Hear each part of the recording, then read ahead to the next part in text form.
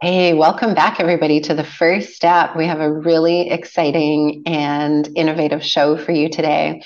I'm here with Magdalena Cieslak, and she is going to be taking the mic today in host role and interviewing me. So if you're having a listen and you wish you would have got your questions in, well, just send them to me, and maybe we'll do this again if there's enough interest. So welcome to the show, Magda. How are you today?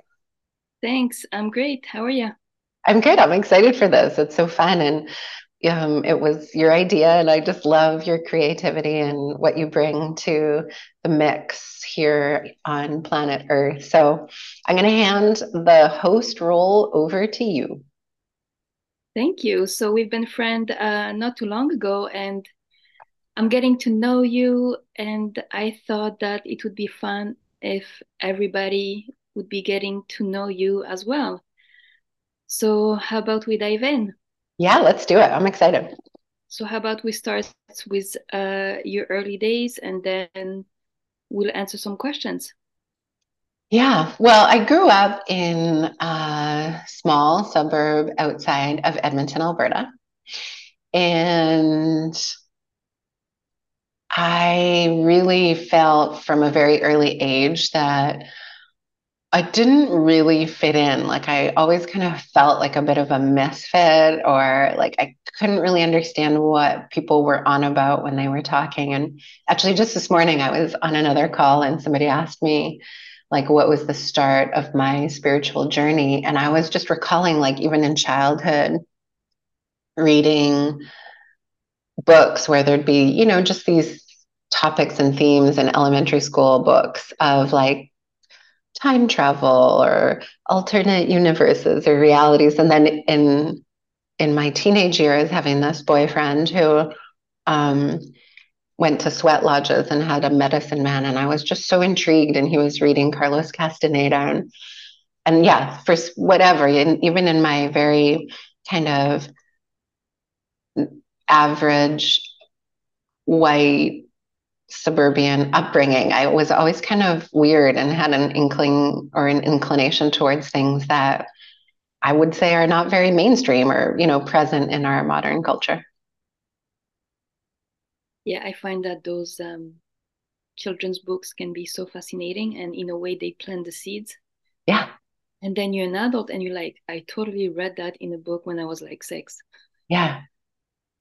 But there wasn't a lot of room, like in the world that I was growing up in, there wasn't a lot of room for those conversations. Like I didn't really find a lot of people wanted to engage with me in those realms or those themes or those topics. Like I really did feel like I was almost like I kind of had to hide that curiosity or that interest because I feel, the look that I would get on people's faces when I would approach those subjects, I think was mostly like, what? Like, huh? What are you talking about? Hmm. So, what was family like for you? Did you grow up with like grandparents around you, aunts and uncles, cousins? No, I mean, and this is, I think, in general, in my generation, right? I was born in 1976, that we were growing up in the 80s with parents mostly that were working, both parents working, and parents that had probably relocated to like a new city, a new province. So my grandparents and the majority of my relatives, like aunts and uncles, were in Manitoba. And we would see them, on occasion for like a summer vacation or, Christmas holiday or something like that. But it was really like short stints and, kind of every time you had to reacquaint. And there wasn't like a super depth of connection, I would say, with any of my extended relatives. Everything was all cordial and sweet and everybody was nice and we were all happy to see each other. But yeah, I wouldn't say there was a lot of connections, even with cousins that I loved, but it would be, we'd be together for 3 days once a year. By the third day, you felt like you were kind of getting to know each other again, but there was no consistency of relationship or connection. And within our little nuclear family. I think that's what it's called, right? This whole way that most of us grew up was just like mom and dad and brother and sister. I have an older brother. He's 3 years older than me, and it was my parents. And then I think they created a really sweet environment to grow up in. But I would say at that time, they and everybody around us, it was about work. It was kind of like Monday to Friday, 9 to 5. You were either in school or at a job. And then when you got home, you did homework or the work that you didn't get finished in your workday. And and that was a lot of the rhythm of my life. However, I will give my parents a lot of credit because both of them were in education. And so we did have some of these extended holidays that other people might not have had.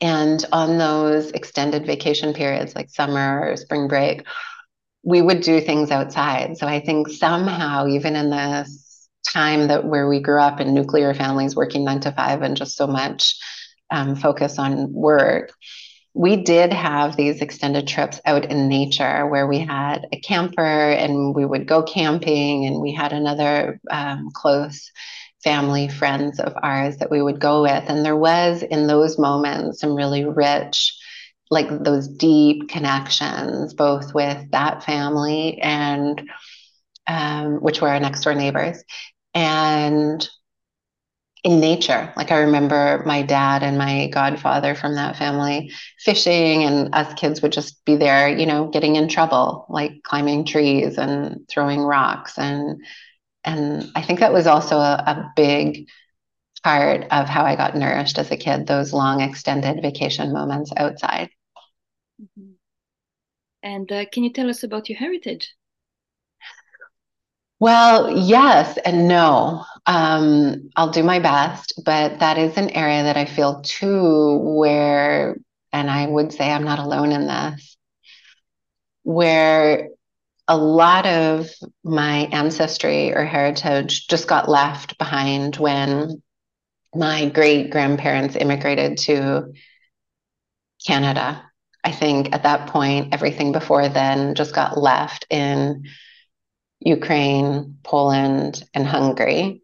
And then at that point, my ancestors had become these settlers in a new land, starting completely again. And their identity was, as I see it, like born at that point. I don't think a lot got carried down from the generations before them. I mean, obviously it did get carried down, but not through like oral transmission or traditions. I think, probably epigenetically, I'm still receiving those downloads from whatever all of those previous generations have been through. But we were never taught or told, or we never had lived experiences of, 4 generations back. We were just as children, at Christmas, we might have like the traditional Ukrainian Christmas dishes,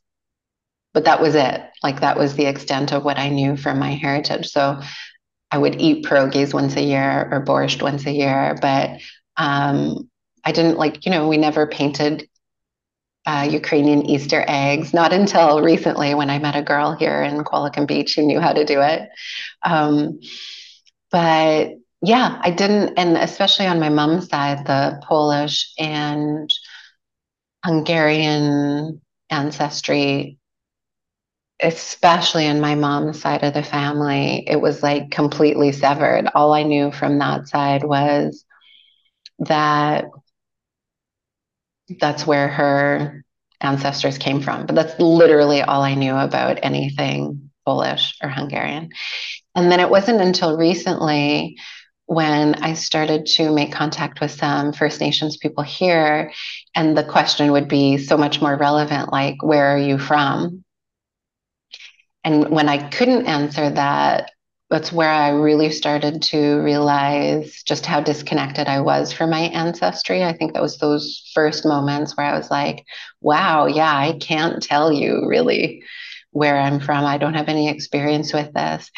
And then I would say that I've started to realize just recently that my ancestors are actually here with me all at all times. And I'm starting to see this is a, I'd say I'm at the beginning of the journey of really making peace and connection with my ancestors, that I have access to them in a way that doesn't require like a book where you open and you trace the family tree and you know their specific names or exactly what they ate, but that there's still a potential for us to communicate and get guidance or receive, what they're here to provide for us, even without knowing who they are, exactly what their names were. So by the looks of it, you're Canadian, but really you're 100% Eastern European, like me. Yeah, yeah, exactly. Yeah. Um, so who made those pierogies and borscht you had growing up?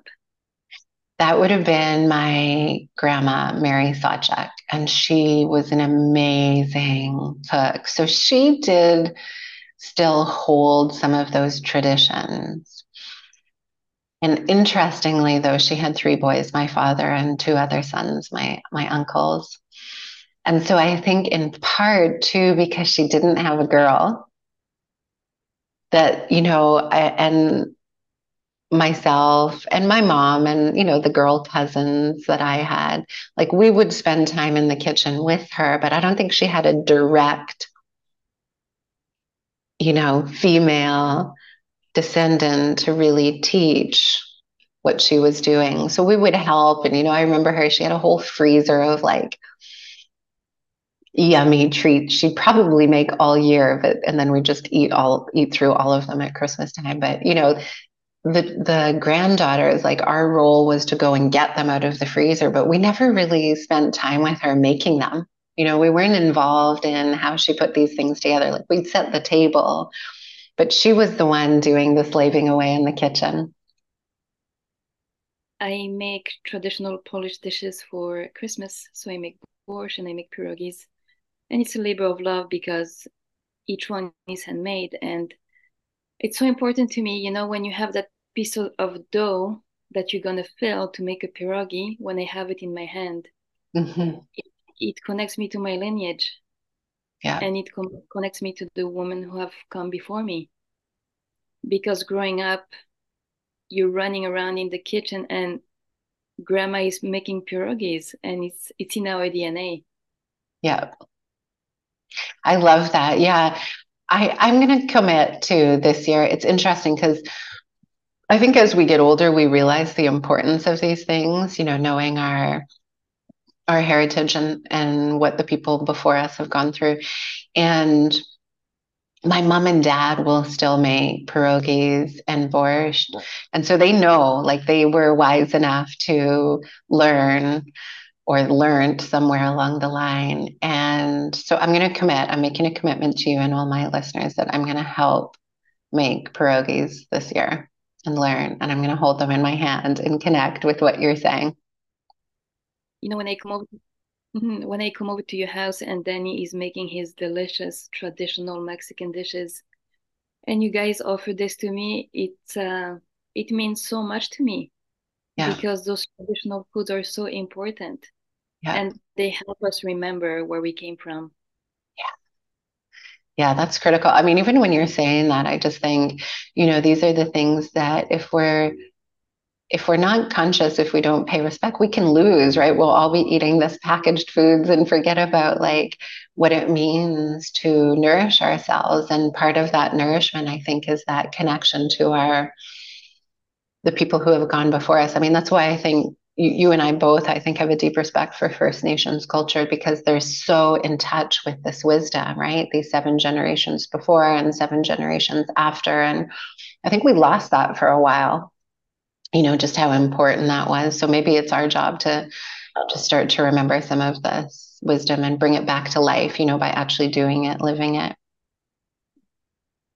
So where is it that you feel home? Where do you feel where you belong? Hmm. That's an interesting question.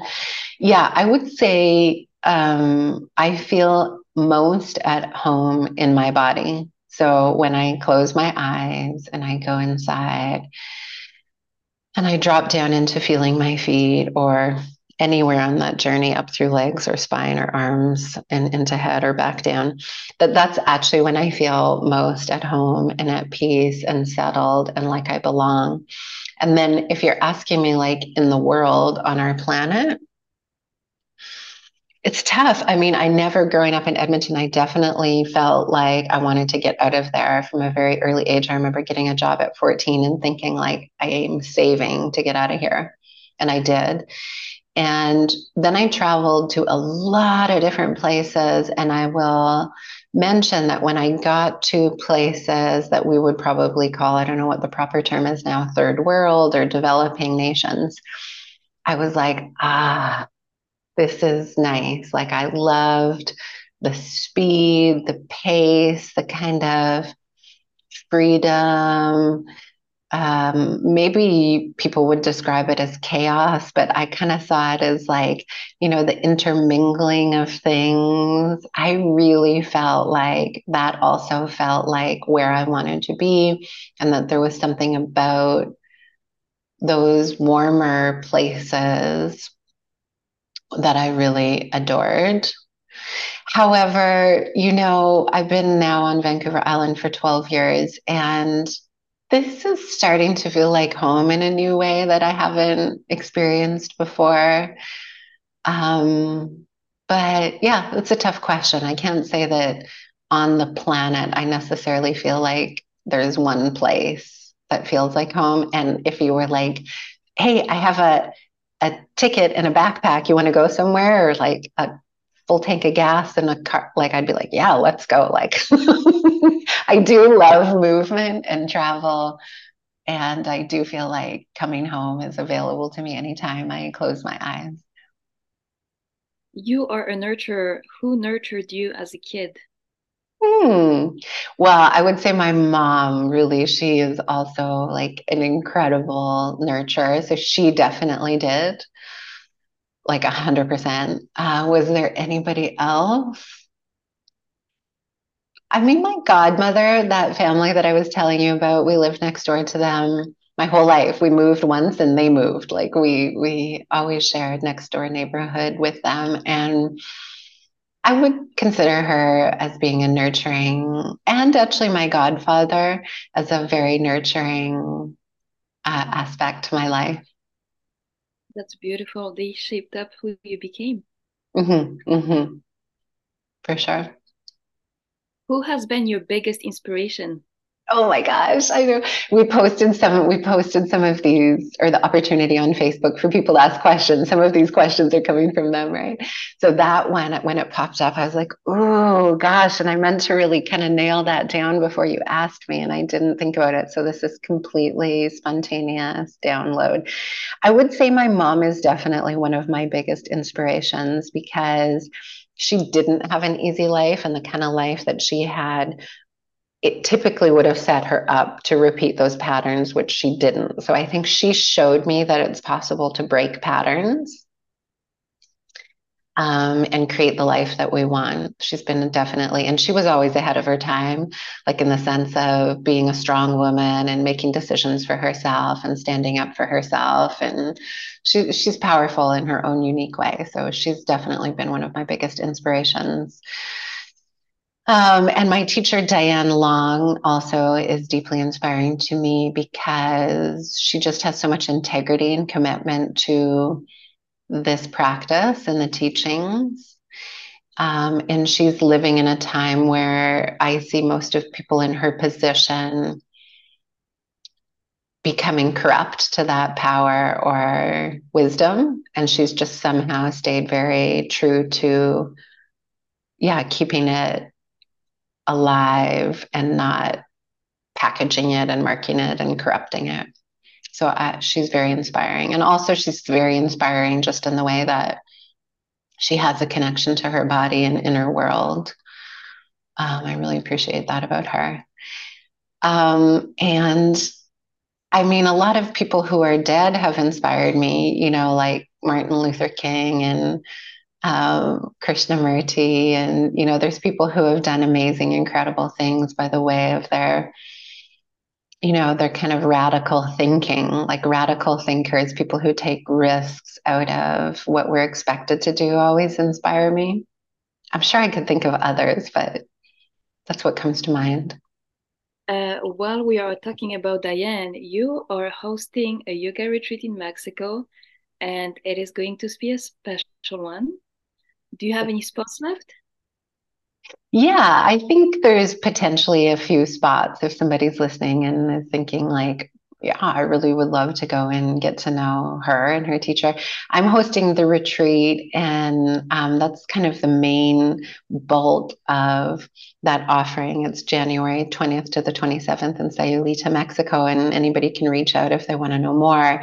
And Diane, my teacher, is just going to happen to be there and has agreed to offer just a few slots for people if they want to tap into her teaching. So it is quite a unique and it is an amazing opportunity to meet her and if you want to work with me. So reach out if you're listening and you want more information. What were you like as a kid, preteen? Was there any indication in those early years that may have pointed to what you are doing in your life today? Yeah, I mean, I think I touched on that a little bit with, that inclination towards weird things as a kid or things that were not so mainstream. But apart from that, what I've already said, yeah, I think I always, part of my mission or the gifts that I always felt like I was tuning into is I could see people's pain. Like I was always interested in people who were struggling in some which way, like if somebody was having family troubles or, trouble at school, like I was always curious about what was going on there and I wanted to know more. And I always really wanted to listen to people when they were in conflict or struggle. And I think I always had a certain capacity to just be with people in it. It didn't freak me out. It didn't make me uncomfortable. I wanted to, I felt like I could always make room for pretty much anything that anybody was going through. Um, and I think as far as my personality or my soul, or I don't know if, what we believe as far as what we come here with, nature, nurture, but I feel like I was always somebody who was there to, I don't know if I would say like rock the boat or question or push against authority, but I found it really difficult to just accept what people said. Like I did have respect for people that were older than me, but if they were exhibiting, abusive behavior or power driven, hungry behavior, I also wasn't scared to stand up and question it. There was that piece of me that always just naturally existed. And if you ask my parents, they would definitely confirm that I consistently was questioning everything. I don't know if that somehow indicates to what I'm doing, but I think when we're on this path of, healing, and if my work is around, bringing us back into balance or health or harmony, I think part of that path does require questioning. It requires us to face sometimes like the uncomfortable truth of what's happening, which is often about, yeah, like an imbalance of power or denial or lies that we tell ourselves. So yeah, I think that's how those things are kind of related. Mhm. How did you meet your teacher, Diane? How long a journey did you take to transform your practice after starting to work with her? Yeah. So how I met Diane is very serendipitous, probably destiny. I mean, I don't know how these things happen. I don't know, but it was actually my mom. was here living on Vancouver Island, and she was, I can never remember if it was a bookstore or the pool, but she was, I think it was a bookstore. And she just overheard a lady in the bookstore saying Mexico. I don't know if she said Sayulita or something. And then my mom was like, "Oh, my daughter lives in Mexico." And then the lady that she just happened to start a conversation with said to my mom, "Oh, I think I know your daughter," because we'd met in Mexico like 10 years prior. And she knew I did yoga, and she said that this woman, Diane, was coming to Vancouver Island in the summer, and if I would be visiting, and if so, that I should make a point of coming and meeting her. And my mom somehow held on to that information. And when I got to the island that summer, she said, "Hey, I ran into this woman at the bookstore, and she told me that you should contact her because she's got this great teacher." Well, it turned out that I had missed that moment, that it had already happened. But when I was speaking with this lady, she said, "Well, you should invite her down to Mexico. She'd probably come."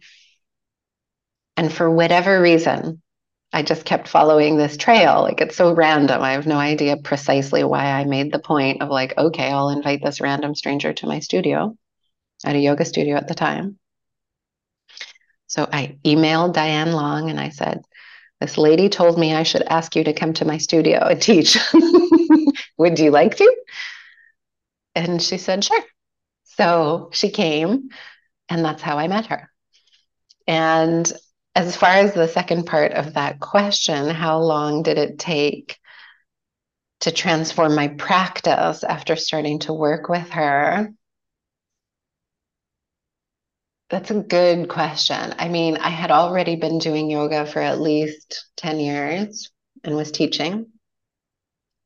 Well, I had kind of been doing yoga my whole life because my mom did yoga. So I had tastes of it very early on, but seriously practicing and teaching for 10 years.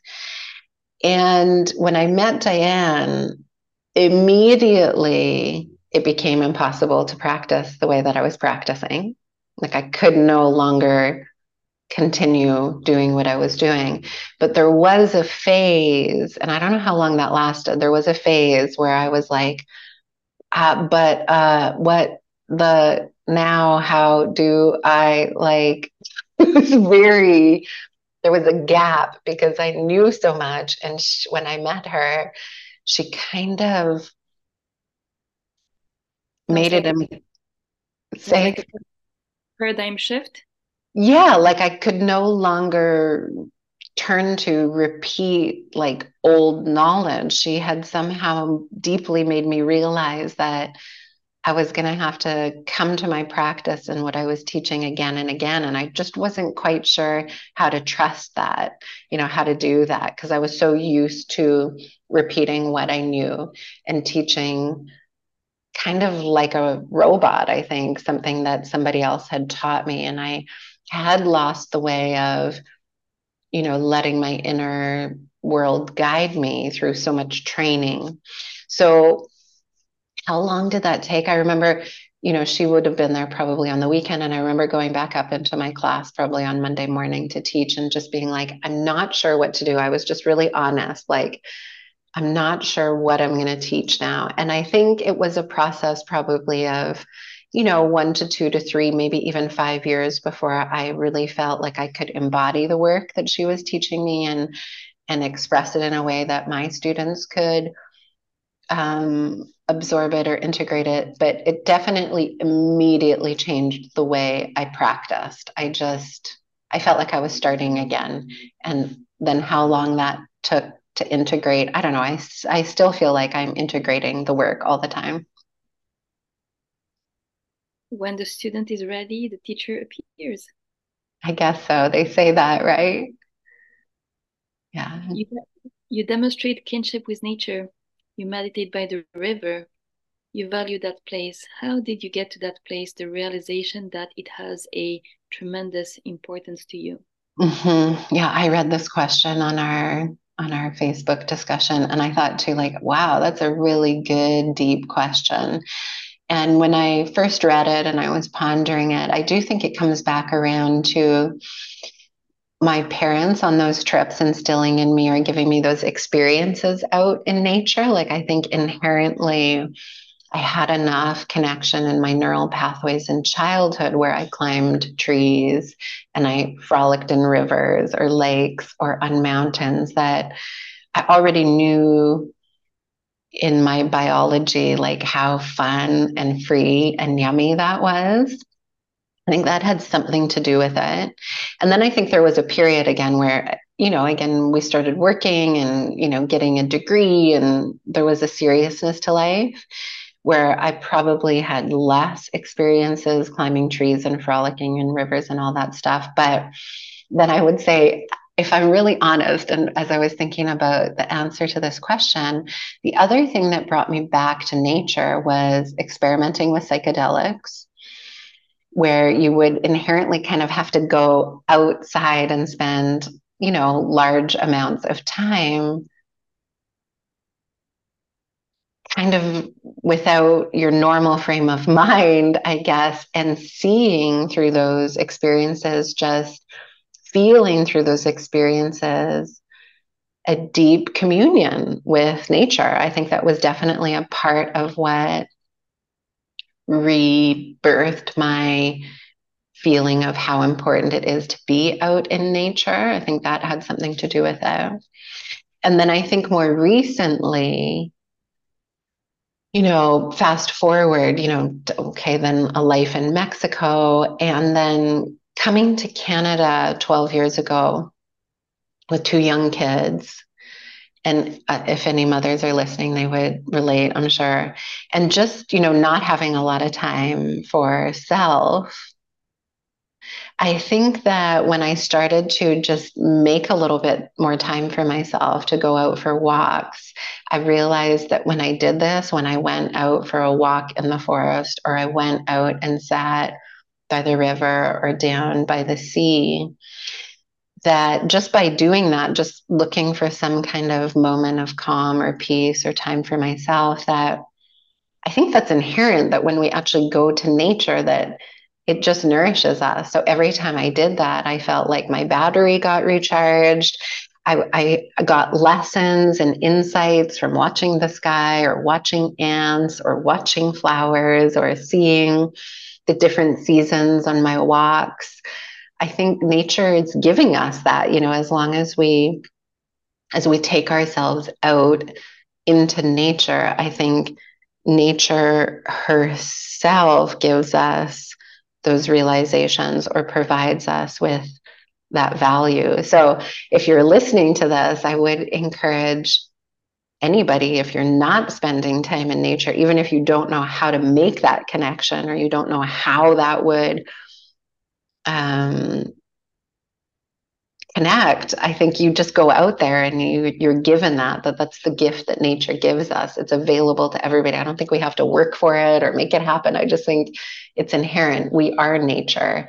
And it's crazy that we're talking about this, right? That some people maybe don't go and spend time out in nature, that we've created these concrete jungle city structure towns, whatever, that where we can exist and we literally don't commune with nature. We go from our house to our car, down our street to the stop sign to the grocery store under lights, and get our food and go back and get back into our kitchen, and it's not inherently built into our culture, right? So I think, yeah, one, it was my parents giving me the experience out in nature. Two, it was an experience with psychedelics. And three, it was like my own trying to survive as a mother and just getting out of my house and then remembering what nature gives to us, that allowed me to realize how tremendously important that connection to nature truly is. Nature is the biggest healer. If you can commit to a practice of like even like half an hour by yourself without your phone, it will change you, it will regulate your nervous system, and we don't need studies for that. Totally. Exactly. You feel it. You Yeah. feel it. Exactly, Magda. It's like if anybody's listening and is like, I don't know what you're talking about, literally just go outside. If it's not like a forest or a river, just go out in a park. Don't bring your phone. Look up at the sky or sit in your yard, take your shoes off, put your feet on the ground, or you have even, less room, like on your patio, on your balcony, like feel the fresh air on your face, feel the sun on your face, stick your hands in a bowl of dirt. Like it doesn't have to be complicated, right? And I think just by doing it, you feel you can't deny the boost or the recharge or that connection that you physically, emotionally, mentally, spiritually feel from doing it. I know you like that spot by the river, and we feel the pull to some places on Earth for a reason. I was telling you I have to explore the mountains in Mexico. There's Yeah, something to do there. I agree. Mm-hmm. Yeah, we get pulled, right? I mean, we just need to listen Mm-hmm. Like the trees have messages for us. for sure. Well, I was just saying to somebody, I'm going to share this because I think these are things that we don't hear often enough. Um, I, by making time to go sit by the river one day, I ran into this beautiful indigenous elder man, and he was describing to me how he sees the trees are his ancestors. And because of the way he was speaking and maybe just the divinity of this moment, I was listening to him and really seeing through his eyes or feeling through his essence, like literally the trees are his ancestors. And literally they are. I mean, the trees are growing out of earth, which is fed by the decomposing of what has died already. Like we're literally recycling life in these cycles, right? And these trees are just old ancestors. And then he was even blowing my mind more because he was talking about how the rocks, mountains, are the older version of our ancestors. Like it's everything on the planet is us. They're all our relations, right? And when we start to, I think, spend time in nature and appreciate nature, connect with nature again, we remember actually just how interconnected everything is with itself. And I think that it would be in large part a fast track to solving our, in quotation, climate crisis, or better said, our fragmented relationship with nature. Because I think once we start to commune in nature and have a deep respect for the trees or the rocks or the water because they're our ancestors, there would be no question what we do. There would be no process. We would just stop abusing, overtaking. All this excess and greed would drop away because we would realize that's our family. you know that's where we come from. We're so spoiled here on Vancouver Island. We have some of the oldest trees on the planet, and they're so big that if you find yourself in their presence, it changes you. It's so moving. And I cannot believe that people are in prison right now for standing up for life. Yeah, yeah, it's wild. I mean, I just getting shivers with the conversation. If anybody has been listening to my podcast, they know like I went on a tangent around that topic for a while when I went down to the Fairy Creek region on Vancouver Island, which is one of the last untouched old growth stretches of forest on Vancouver Island. And exactly what you described. It just changed me. I was like, holy shit, how are we even considering touching this? Like it doesn't exist. I mean, and what blew my mind about that experience actually was that we, like here where I live, if I don't know if we're going to use the video side of this, but I'm going to just turn my computer on. I mean, there's forest everywhere around me, but it's third generation forest, right? And it's mind blowing in and of itself. Like all these beautiful places that I go for my recharge in nature, there's trees. It's beautiful. But I had never been to an untouched old growth forest. And it was like out of this freaking world. It was like, if you've seen the movie Avatar, that's like what it was like, another world, like water and life and the birds and the foliage on so many different levels and planes and like the reach of the trees to the sky. It was like, again, it was like nothing I'd ever seen before. And it's like a minuscule amount of land that looks like that on our planet. And we're cutting it down, like even today. So all, like you're speaking of, all these hundreds of people who have been fighting for the rights of these giant grandfather trees, ancient trees.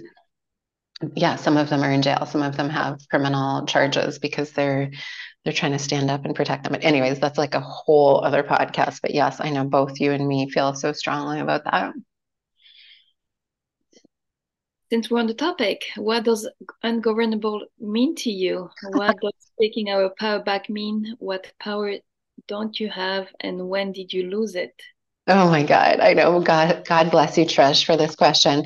You know, when we posted, yeah, who wants to ask me a question on my podcast? And we, to stop the scroll, we chose this picture of me wearing a sweatshirt that my brother had bought me that has an anarchy symbol and it says, be ungovernable, just for some context. And I love the shirt. I love the image. I love the concept of be ungovernable because, in large part, I think we're at this stage, this phase of our evolution where it's not to make a judgment or blame or point fingers at government or politicians or how we got here. I think my stance has more to do with we're here. We're here on planet Earth in 2023. I'm here. And what I'm seeing through my own experience with my own eyes and ears in my life is that however we got here, the power structures, our governance system, the institutions, the policies, the procedures, the bureaucracy that we live under today is no longer serving us. So whether it has or not in the past, I don't even like that's who cares. Maybe it was, maybe it wasn't. I wouldn't want to waste time arguing about that. But where we are today, I don't think anybody can argue that it's not working. Like our systems are no longer working. Our healthcare system is in collapse. Our education system is in collapse. There's not a single person, I don't think, that truly believes that government's going to solve our problems, whether you're voting in the States, Democratic, Republican, here in Canada, NDP, Liberal, Conservative, like name your party, name your country, name your version of democracy, political system. I think there isn't a place in the world where the people, the general population, feels like they're getting their money's worth for the taxes that they're paying, and that the way that taxes are being utilized and the way that systems are running, that it's efficient and it's effective and it's actually serving us. So I think that stance of like be ungovernable is a call from me to all of us to say, like, what do we want to do now? Like, what is the way forward? What, where we are today with, yes, 8 billion people on the planet, what's another way that we could collaborate? And can we start to, when I say take our power back, realize that we don't have to wait for anybody else. We don't have to ask permission to start to use our own creative genius and tap into our own insight, wisdom, knowing about how and where we want to make the change. We don't have to ask our MLA to start to create change. We don't have to ask our doctor if we can start to take better care of our health. We don't have to ask our teacher or our principal if we want to learn about a certain subject. We can just go and make change in our community. We can go and make change in our relationships and our relationship with our own bodies, our own health, how we learn what we're learning about. So I think when I say or promote or wear that shirt, be ungovernable, it's not to create division or blame about like, fuck the police or fuck the politicians, or, it's not like anti something.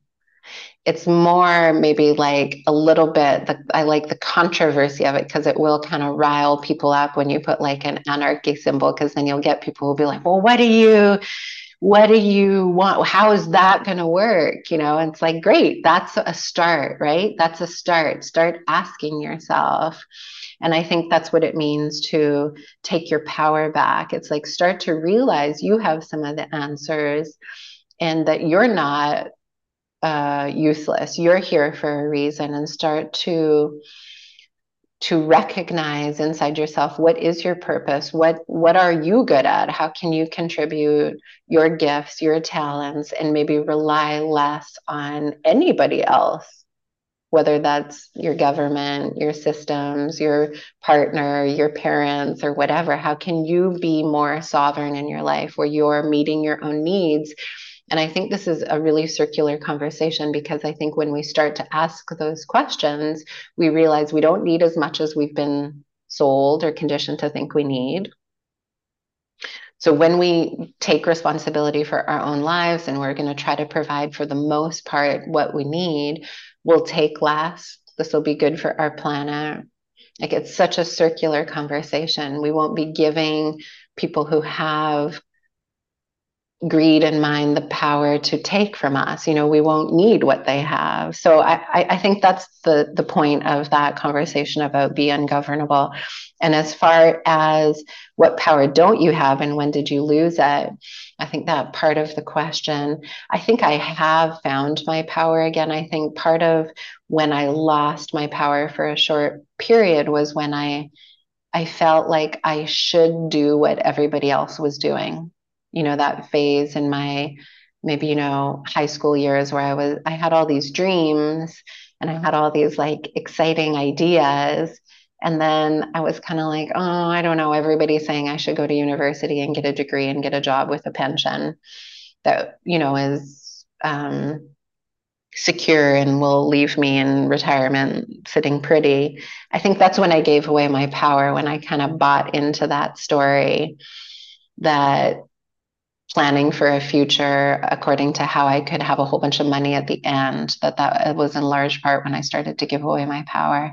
And then it was when Danny drove us off a cliff shortly after I got my degree that I realized life was too short to not follow my heart. And that's when I think I started to take my power back. And I was like, okay, well, whatever, I'm just going to start to follow my heart. And that's when I found yoga and, started to travel outside of what would have been a normal path. And then I realized, yeah, I have a lot of answers inside me and like larger potential to live the life of my dream.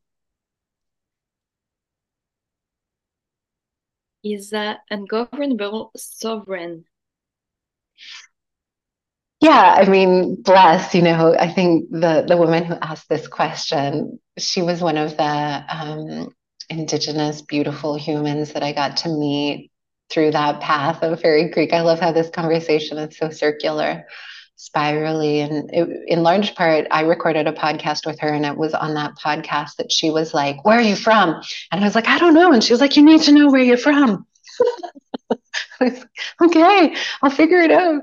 So blessed, because that really did start my journey in that direction. And I think it was her who asked this question, is ungovernable sovereign? And yeah, I mean, this is that conversation, right? Like, I don't have all the answers. I'm not saying that I know exactly where we need to go. I'm just flagging that where we are, the direction that we seem to be heading, isn't looking super pretty, right? It's not serving a lot of us. A lot of people are being caught in really extreme poverty, war, conflict, our homelessness situation, our opioid crisis, the wars in the world, like our dirty water, our contaminated soil. It doesn't seem to me that we're like we're doing what we're meant to do. So to call out like, hey guys, like, be ungovernable is just a way, it's just a way to kind of shake us out of going along with, like, once an object is in motion, stays in motion. It's a way to kind of be like, like, lift the needle off that record And what kind of music do we want to play? Like, let's change the record. Let's decide which direction we want to take. And sovereignty or being ungovernable, I think, just implies that we actually have more power than we think. Like in school in the past, I don't know if it's 100 years, 500 years, 1,000 years. I don't know how to measure time in that way or patterns, but for some time, for a large amount of time, we've been conditioned or cultured to think that our duty, our job was to sit down and be quiet. I mean, that's what I remember from school. That's why I kept getting in trouble at school for. It was like standing up, raising my hand, asking the hard questions. Teachers hated that. Parents hate that, right? Politicians hate that. They don't want to protest. They don't want citizens or, as parents, we don't want our children questioning us. But I think that's what we need. We need people to stand up and start to use their voices and use their own intelligence, to their own insight, their own knowing, their own intuition, to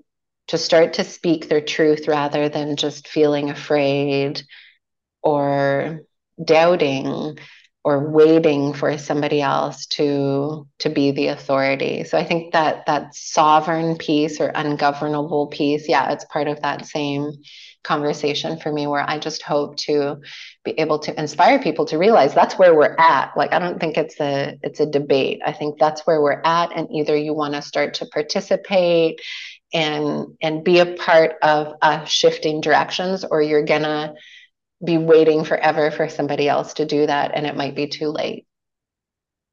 People tend to say, oh, if we had no rules, it would be chaos out there. But after everything that our grandparents went through with the wars and all those political campaigns, like, look at where we're at. We do have rules, and it's not working out. Exactly. So I love that. I love what you're saying, because I think and Trish, thank you for the question, because I think this is the thing. It's like, we're not, us as humans, back to how we're all related, right? We're not against each other. So, like, whether you believe in anarchy or democracy or communism or like whatever you believe in, come to the table. Come to the table and recognize that all these versions of organizing our populations, like, yeah, none of them have worked perfectly. None of them have gotten us free of what we're still suffering with. Great. Okay, let's sit down together. You who believes in this, you who believes in that, you who believes in the other thing, you who doesn't agree with me.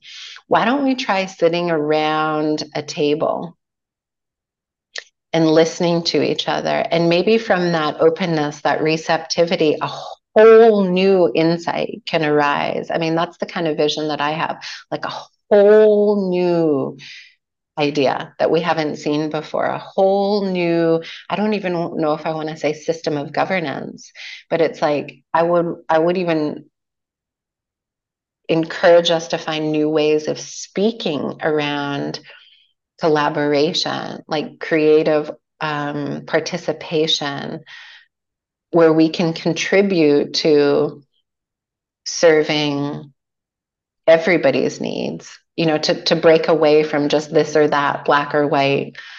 It's like, come on, we've like evolved past that. I think we have like so much more capacity to download such much more rich and deep and powerful ways of interacting and relating with each other.